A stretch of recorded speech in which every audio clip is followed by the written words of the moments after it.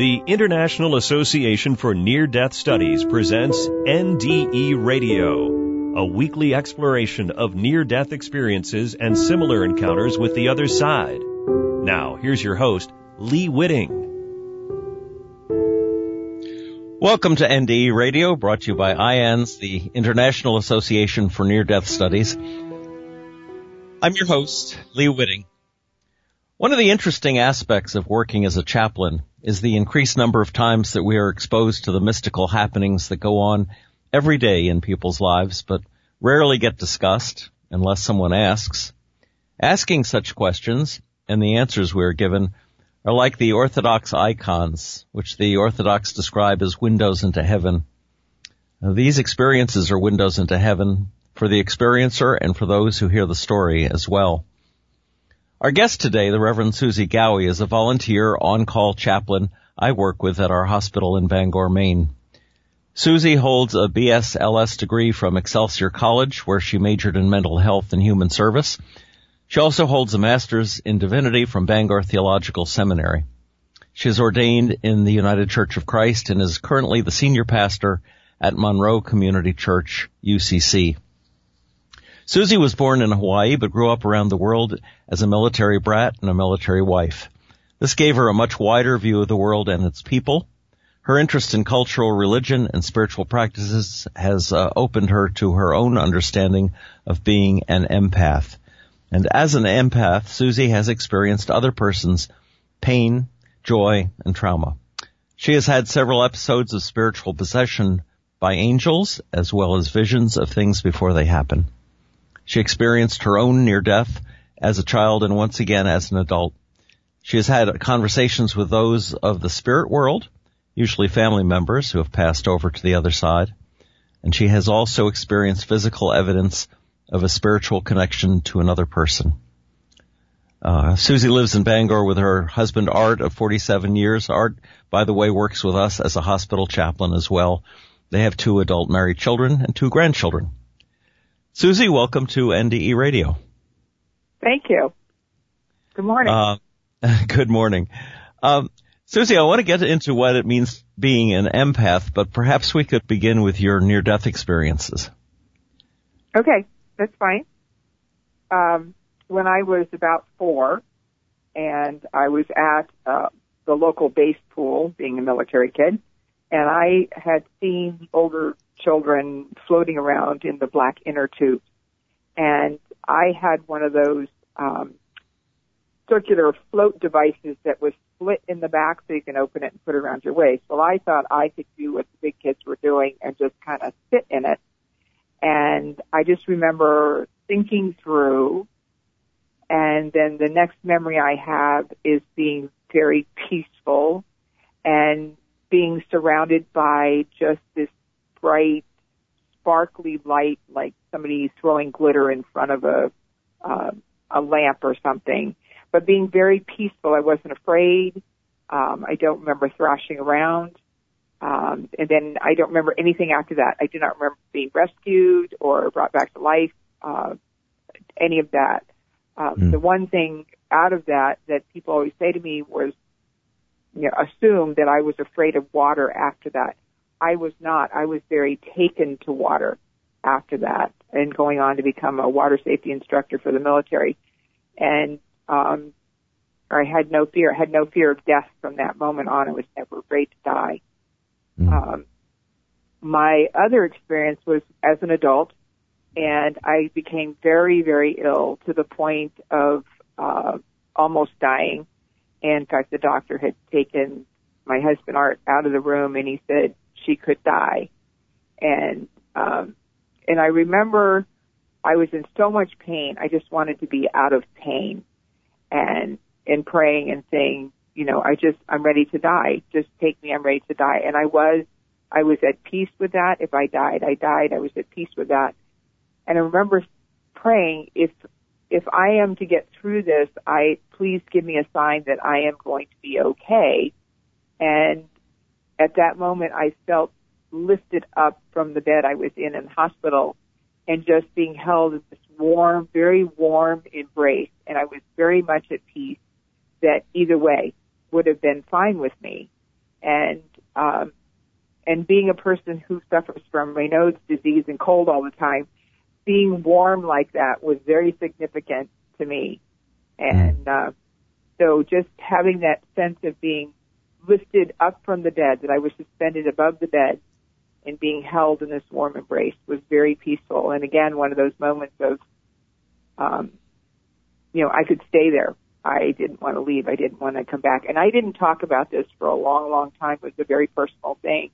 And I didn't share this for years, this experience, because I treasure these experiences that I've had. So those are my two near-death experiences that I've had. And, did you remember the one from 4 years of age, right along as you were growing up, or were you reminded of it when you had your second experience? No, I remembered it. I mean, I always remembered the light aspect of it, the wonderful, sparkly light that was very peaceful, just this very peaceful presence. And I think it just stayed with me. And it wasn't something that the family talked about. We didn't talk about it. It was a kind of a moment that happened and then just got kind of tucked away. And but I was never afraid of water and loved water. And I don't know if it was because of having that peaceful experience in the water took away any fear I might have of being in water. So. Do you think that those experiences, or at least that first experience, led you in the direction of studying mental health? No, that experience though did help cement for me or enrich for me my call to ministry. And I've known since a very young age that I was called to do something beyond myself for other people. I've always known that. And starting at that age, I ran around dressed like a nun. So you must have had a pretty rigorous Christian upbringing. You were raised in, among other places, Turkey. You've told me. My parents were very strong Christians. My dad comes out of the Methodist Episcopal Church of the South, and my mother was raised a very strong Methodist here in Maine. And we grew up in military chapels. We were very faithful to church. Perfect attendance pins and certificates and all of that.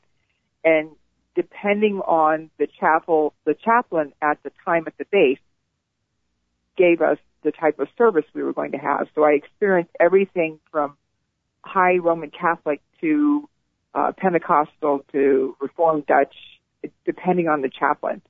And yes. But my family was. I always tell people I am a Christian because I was raised by Christian parents. However, if I had been born and raised in a Muslim country, I would be a Muslim. If I was born and raised in a country or even a state that is more Roman Catholic than it is Episcopal or Lutheran, that's probably what I would be. And our culture plays a big piece in our spiritual life as well. But having experienced living overseas, growing up outside the United States in Morocco and Turkey and then to Spain and Italy and Greece and Japan, and I was always curious about the spirit life and the culture of the country. Plus, our parents were.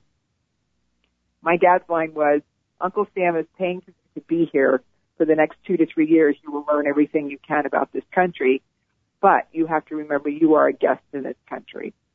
And so I was always very curious.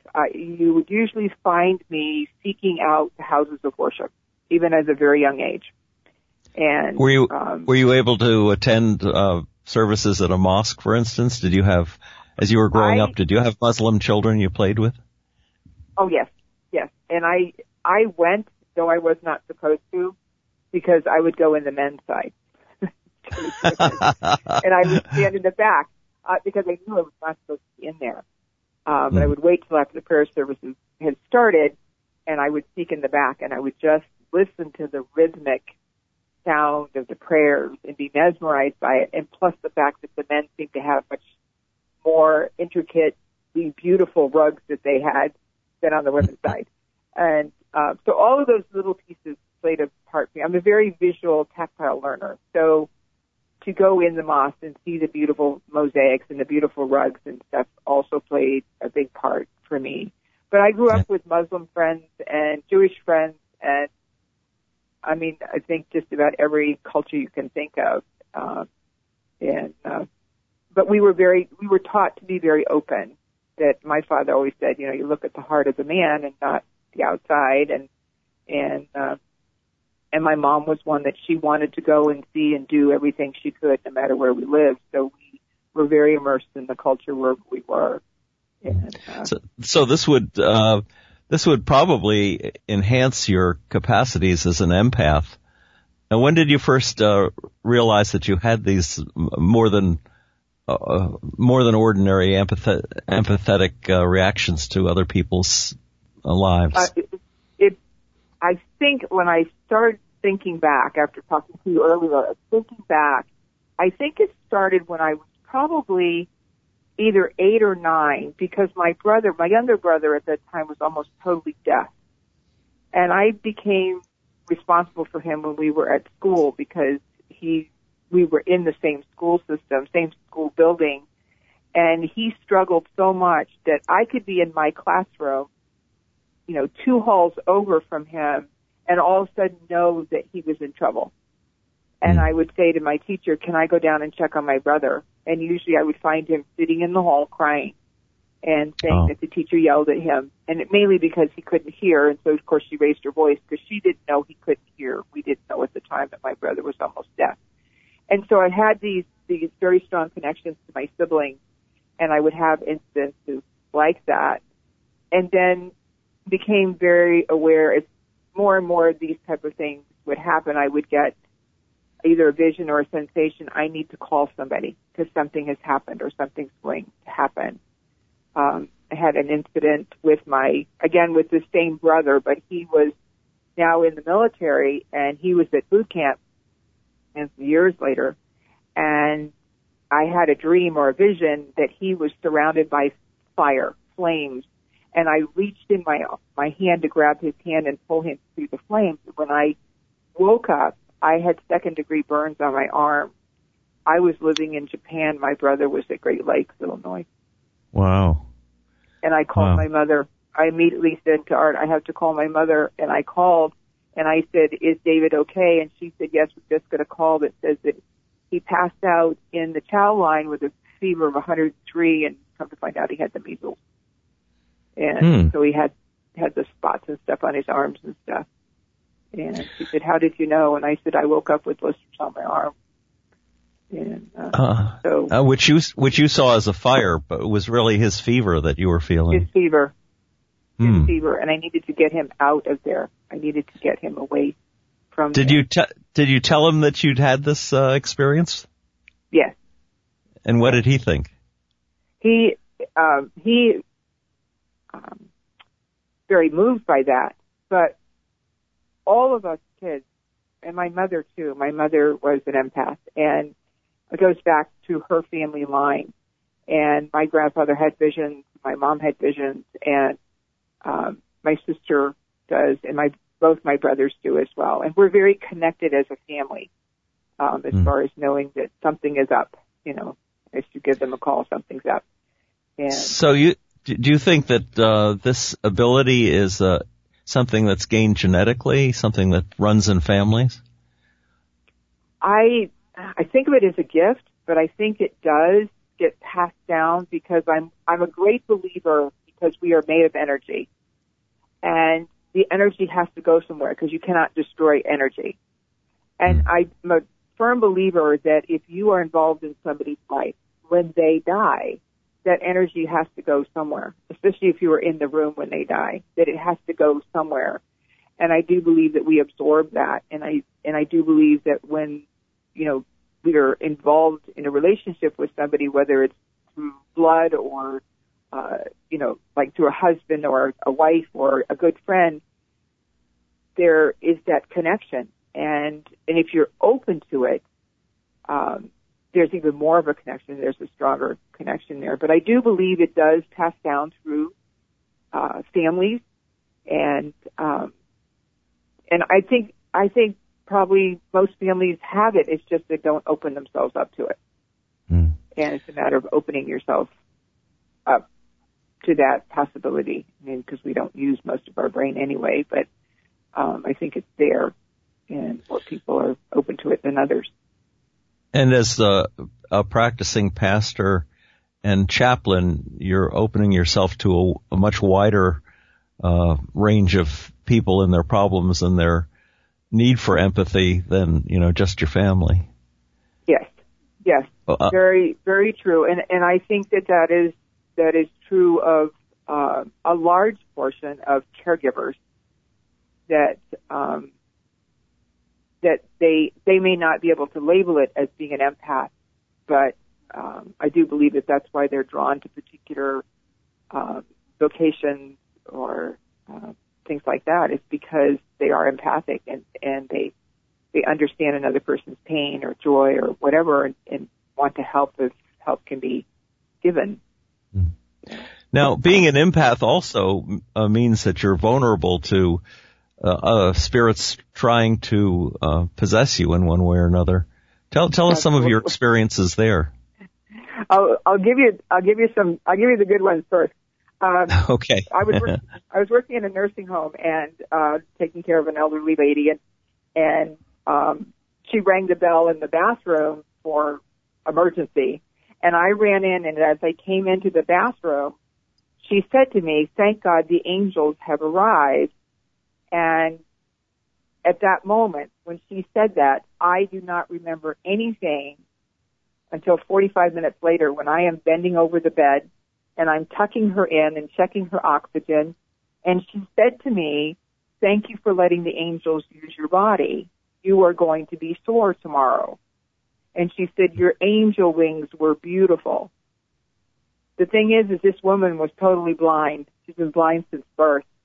Wow. And I said, was kind of okay, and just checked everything, make sure her oxygen was fine or whatever, and I left the room. That night, I woke up with such pain between my shoulder blades, and I was sore, like bruised sore between my shoulder blades for at least 2 days afterwards. And I've had that happen twice, where somebody says an angel took possession of you, and I'm thankful that you allowed that to happen. And so it's that's the good stuff. The bad stuff is that you have to be very careful, and I understand the scripture where Jesus had cast out the evil spirits into the herd of swine. Because if we have physical contact with someone who is struggling with an evil spirit or possession, we are the conduit for them. And when I was helping with an exorcism with a priest, he said to me, "If you touch them, do not break contact until after we have completed the exorcism, because if you do, you will have whatever this is in you." And so I remember, holding on to this person, and he kept saying, "Don't break contact." And I was in a lot of pain at that time, because the pain from her mind was going into my body, and it knocked me to the floor. When I touched her, I was knocked to the floor. But he said, "Just hang on, hang on." And I've had others, when I'm praying, doing healing prayer and laying on of hands, of being very aware of what the person is feeling, whether it's joy or sadness or pain. And I now know to be very, very careful and say to myself, I bind this and cast it out so that it does not become bound to me when I am doing laying on of hands. And I don't necessarily say it out loud, but I say it to myself, and God knows what I'm saying, and what I want him to do is just to protect me from whatever it is we are trying to bind from that person. And I've had that happen on many occasions. I've had that happen, and I'm very aware of it.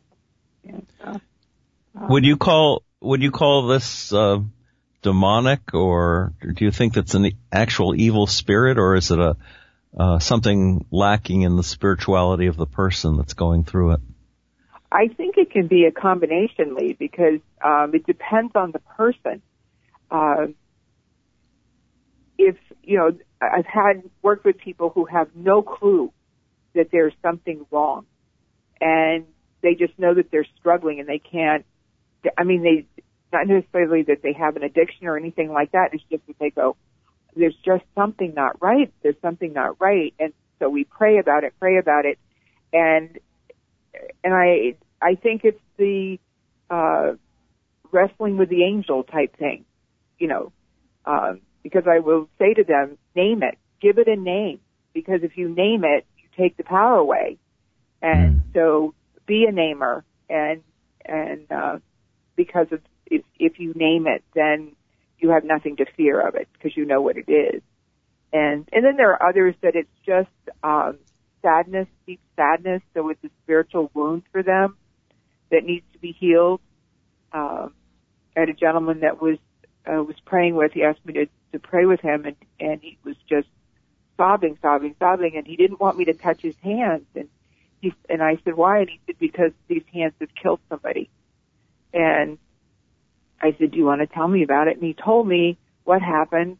And he said, I took a life. I don't deserve God's love. I'm not worthy. And I said, we're all not worthy.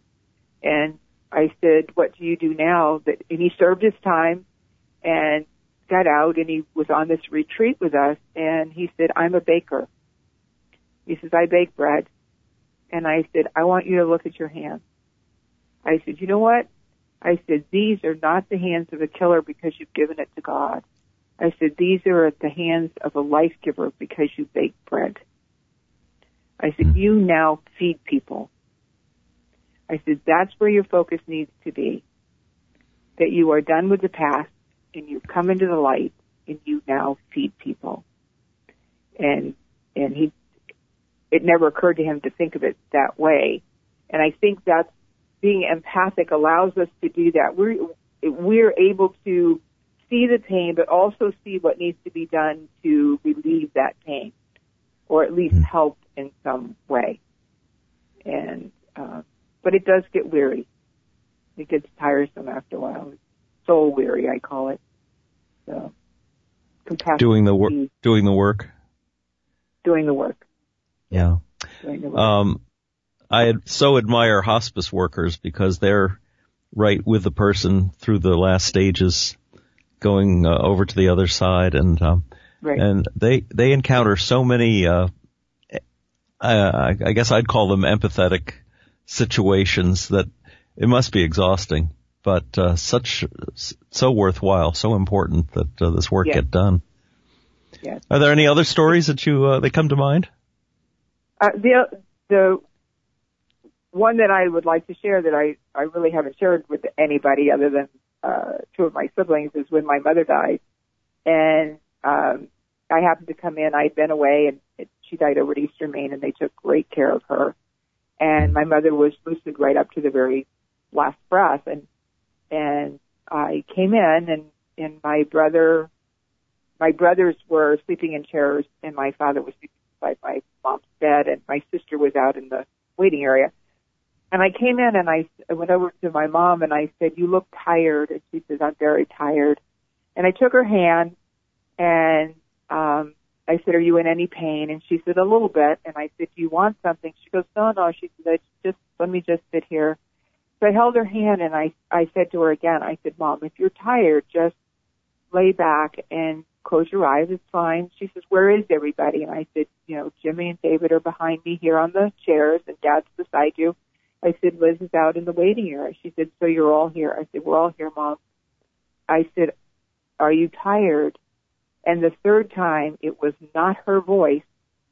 It was the being standing beside her bed that said, yes, she is very tired. And at that moment, I watched my mother, as a young woman, pull the covers back, step over the side of the bed, and this being take my mother's hand and pull her close, and my mom turning and looking at all of us and gone. And And then when I looked down at the bed, my mother was just laying there, still holding my hand. Her body was, anyway. And so I went and got my siblings to say this was it, because we had to make a decision to let her go. She decided that she didn't want any more care, any more intervention care. And so later I said to my brother, I said, "Did you hear Mom?" He said, "Yeah." "Did you see the creature, the being?" And I said, "Yes, I did." And he says, "Wasn't Mom beautiful?" I said, "She was very beautiful because she was young and healthy and no pain." What did the being look like? Like the one that always comes to me when someone I love dies. Oh. I have a particular angel that comes to me, messenger, and it's one of those that when you try to really look at it, it changes from kind of, I would say, an androgynous type thing that, you know, at a quick glance it looks like a woman, then another glance it looks male, and but dark curly hair, tall, very tall, not powerful like you think of a warrior, but a strength there that you can rely on, and just kind of a flowing robe, light, and just peace, but always. I had this creature come one other time when a very, very dear friend of mine died, and I woke up, opened my eyes, and they were leaning over my bed, and they just said that Matthew was gone. And then they were gone. I made a phone call, and his mom said, yes, he just passed. So, wow. As a pastor, have you been able to use these experiences in your church, in your teaching others about Christian religion, or is it or do they consider it too strange? It depends on the person.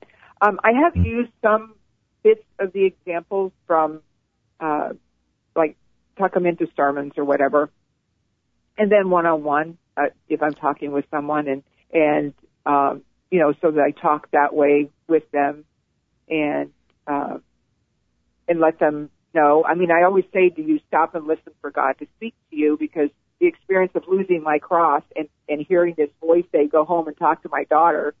And I went home, and my daughter's standing on the front porch with my cross in her hand that I had lost.